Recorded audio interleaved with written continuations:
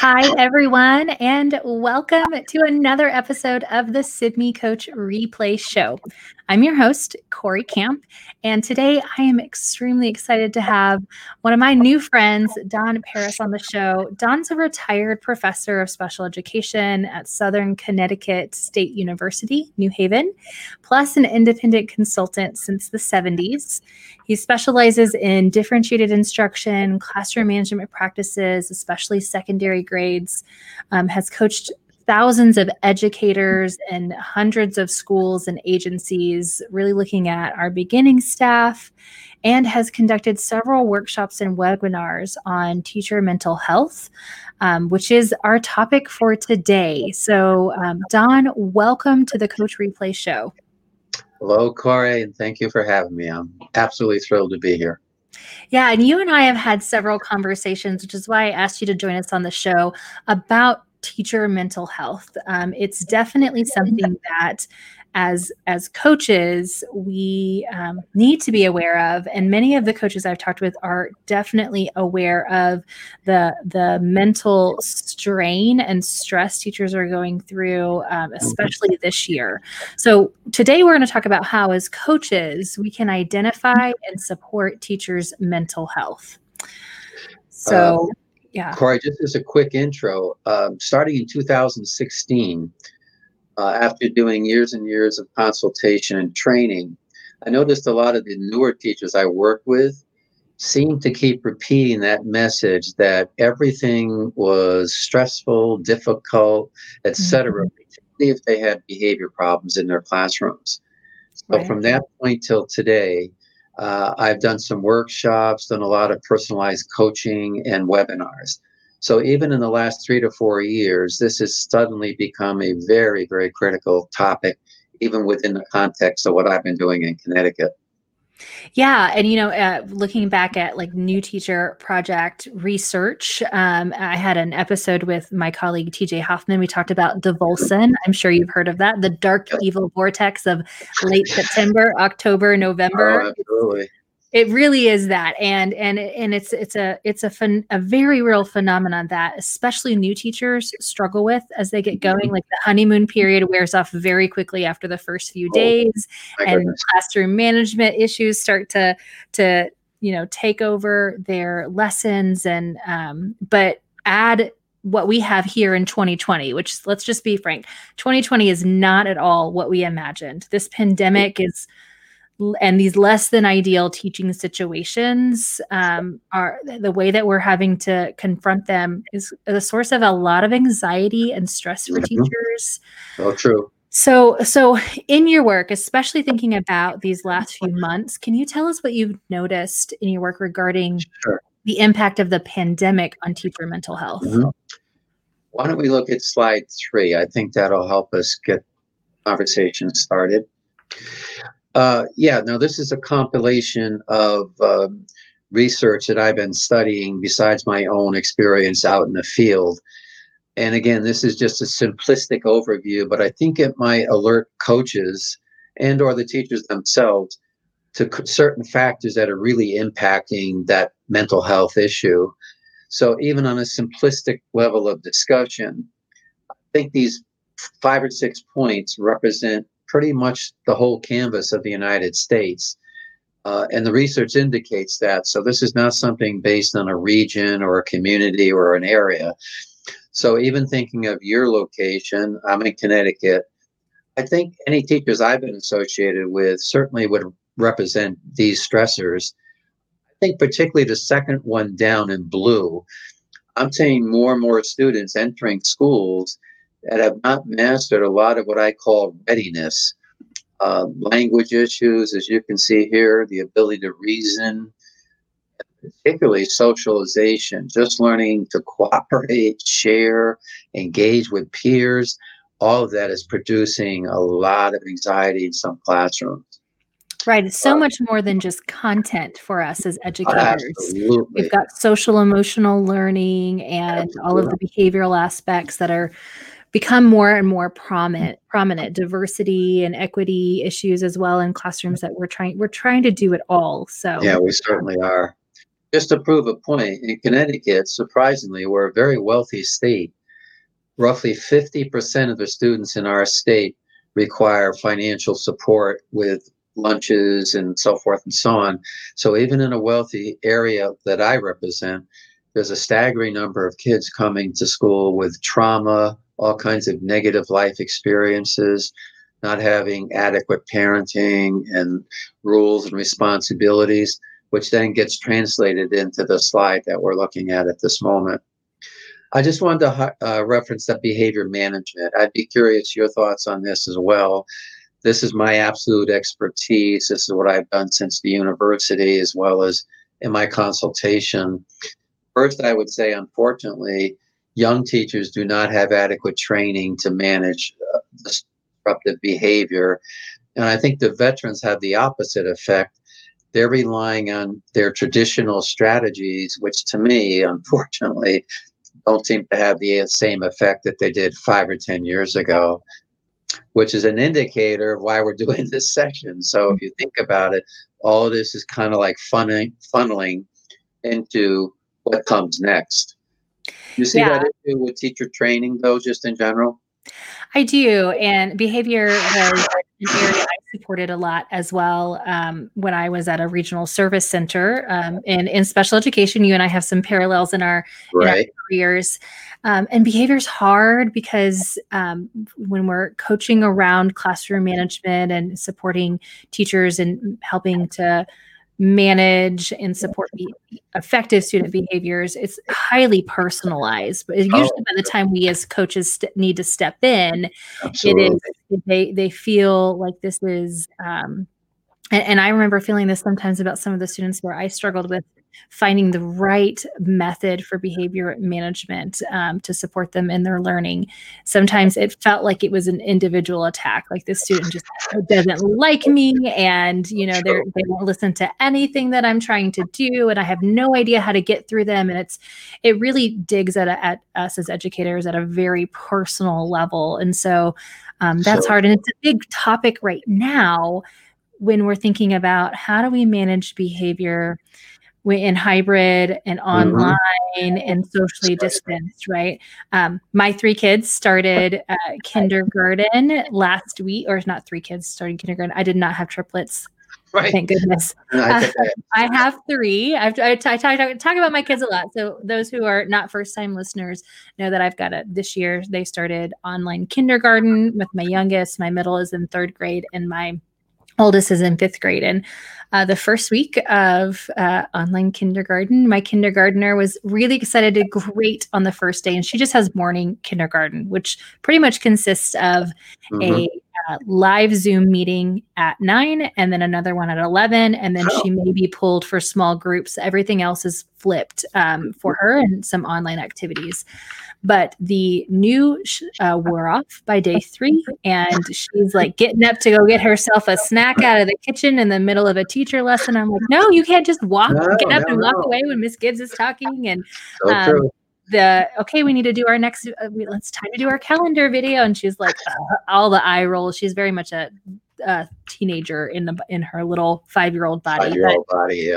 But I mean, this is, and I think the kindergartner teacher her teacher's done a really good job at talking about expected and unexpected behaviors and helping students identify awareness behaviors on when they're in like the green zone and ready to learn.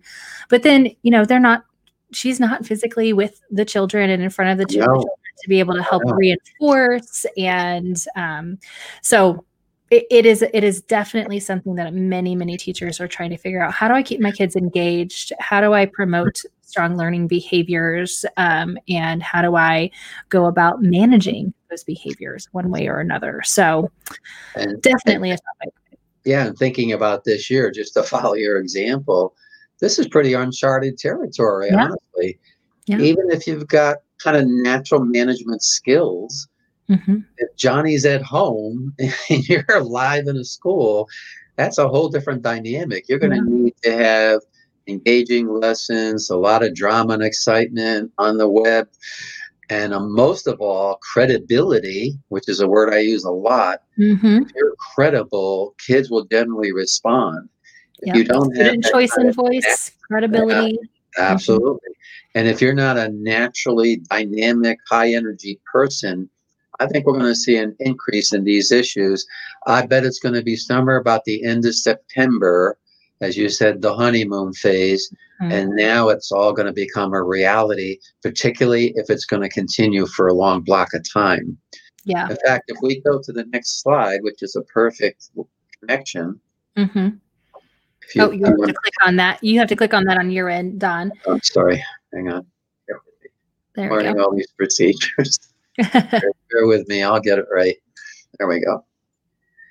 And we talked about this just briefly before becoming online. Now we're going to add an absolute unknown. What is the effect of the coronavirus on all of the above? And if the readers just scan the 4 points here, if you look at the item in the green, nothing like this has occurred in the public arena since the 1940s. Yes, which is a while back. And now the bottom line in the kind of maroon, we need a whole training repertoire to help people cope with the inevitable. Even if this is for a short duration of time, it's still going to be a completely different scenario. I have a little empathy for the new teachers coming in. They're going to be tech savvy, but that's not the same as managing the scenario that we just described in the prior slide. Yeah, transferring our pedagogical skills and what works best for a new setting for our online learners and doing we still doing the same thing, right? We still have the same responsibilities to provide engaging lessons, to move children forward, to have all of those things as part of what we do. It's just happening in a new setting, which sometimes doesn't make a huge change for us. It's still about making connections. It's still about being there for our students. But then in other areas, it is a dramatic shift and a complete redesign. So then, Don, I want to jump into another question. How does all of this stress, regardless of whether it's stemming from the coronavirus or how we're working in our new environments or anything else, maybe it's not at all related to our jobs, but we're under a lot of stress. How does that impact our abilities as professionals?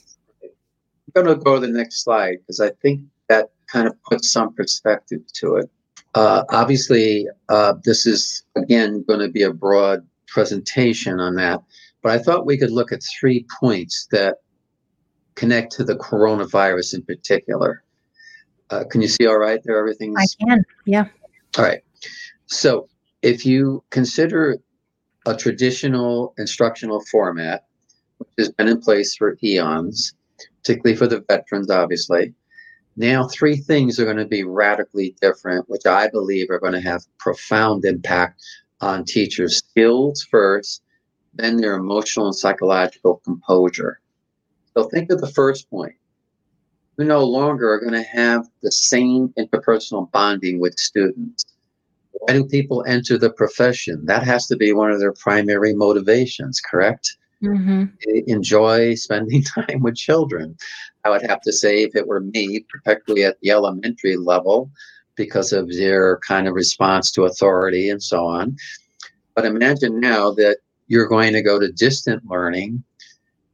No matter how skilled you are, it just can't be, you can't replace the bonding and the emotional connection with the students, even with Zoom and phone conversations and Zoom Meet. I just don't think it's the same. And I know from teachers I worked with this spring, that was one of the first things they mentioned to me, and they were at the secondary level, mostly middle and high school. The next point is a little bit more of a behavioral comment.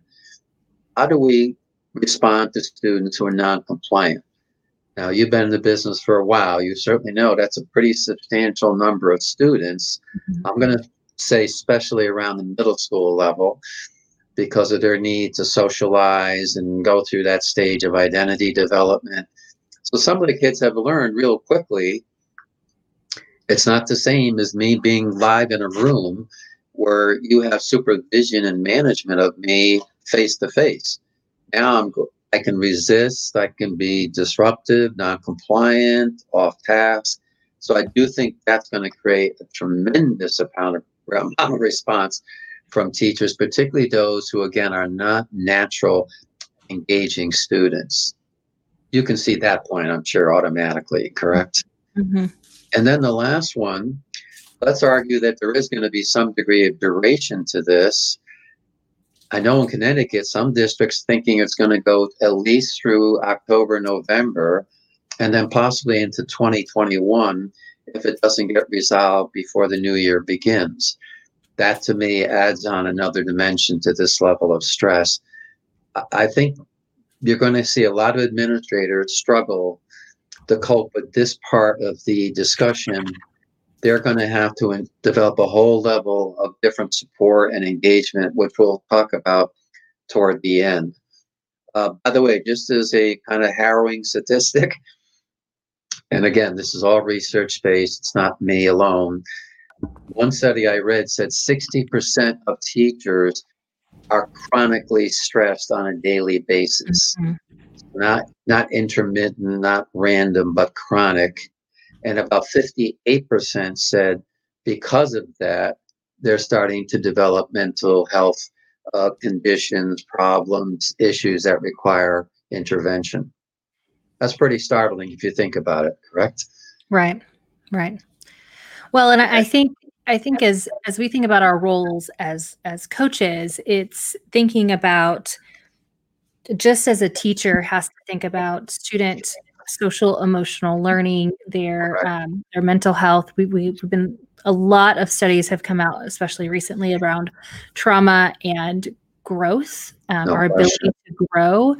So that we've been looking at it at the student level, but the same applies for teachers.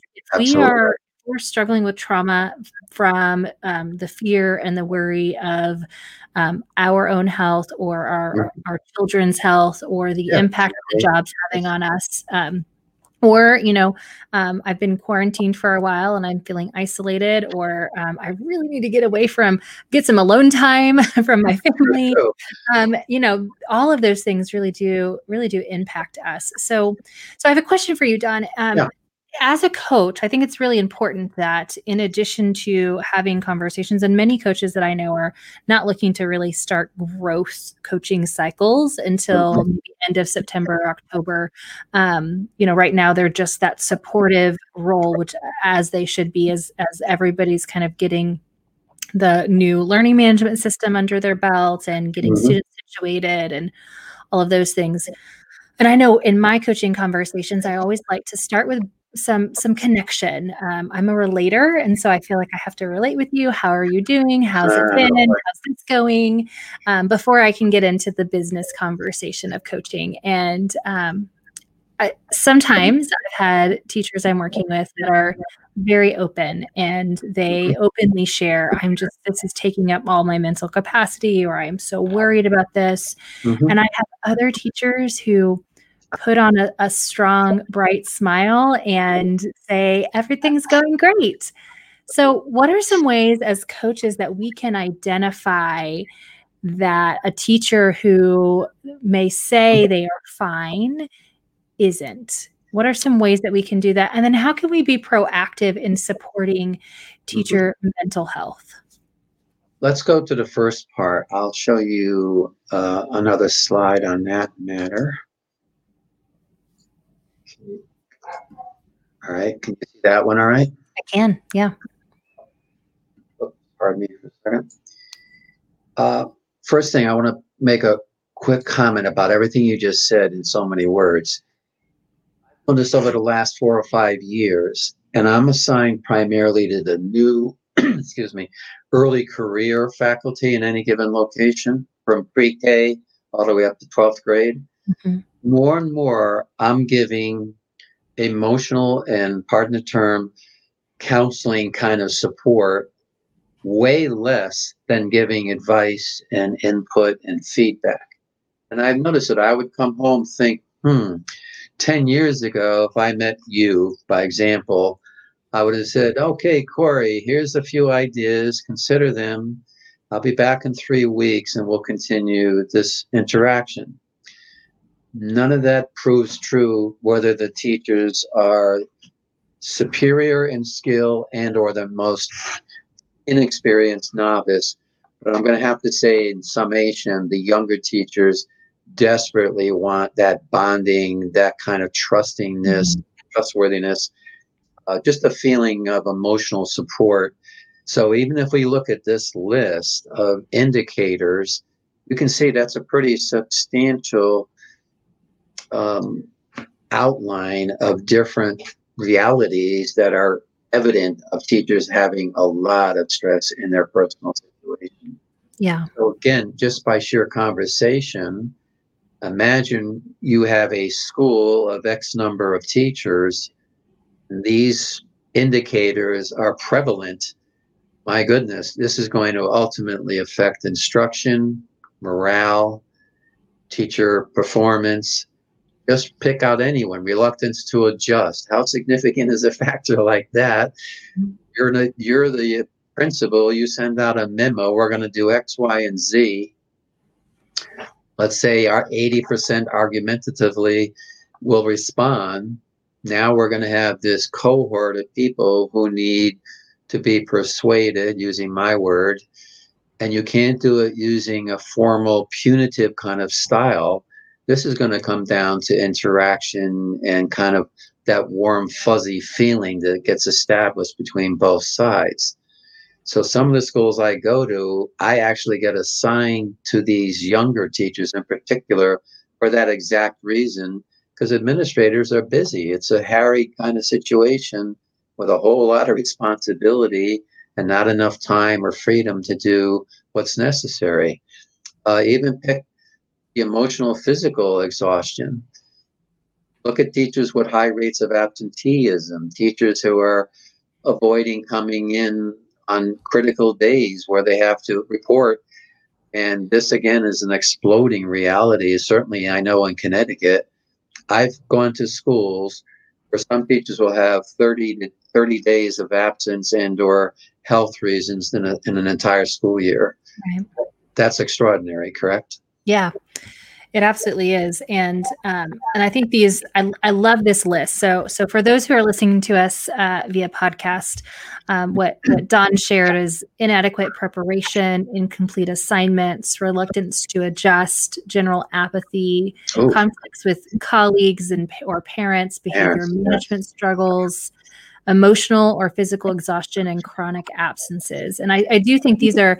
I love that you've kind of got this list, and it might start out with just, we identified some things that we'll maybe work on in our next meeting. Right. Here I am in our next meeting, and you're going, oh, I completely forgot, or I don't quite have that, or I just didn't get a chance to do that.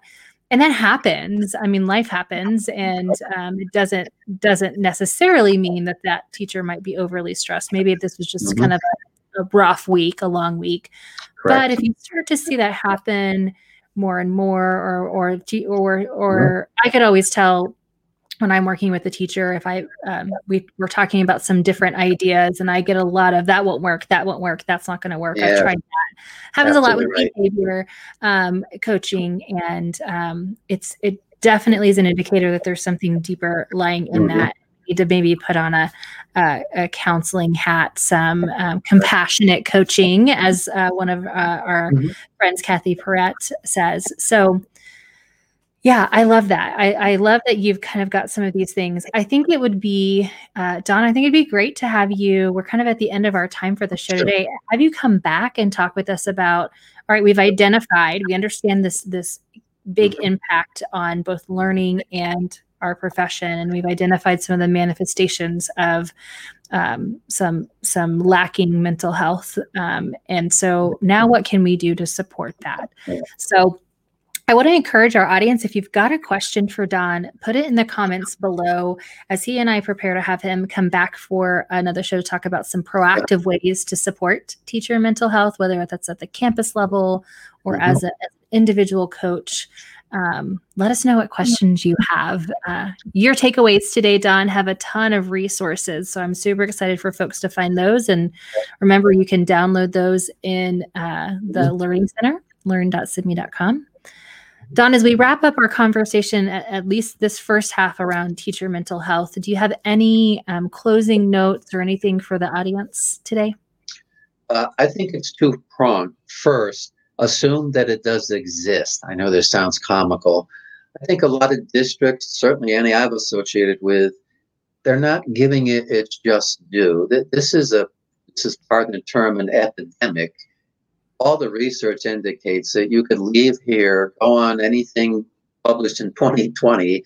It's chapter and verse about teacher mental health. So I think this is kind of a topic that's slightly below the list of priorities because of the pandemic and because of the change in instruction. Mm-hmm. But the second thing is whoever's providing the coaching, either through you or just independently in a given location, they've got to be way more nurturing, compassionate, respectful. A lot of those kinds of interactions are going to make the difference.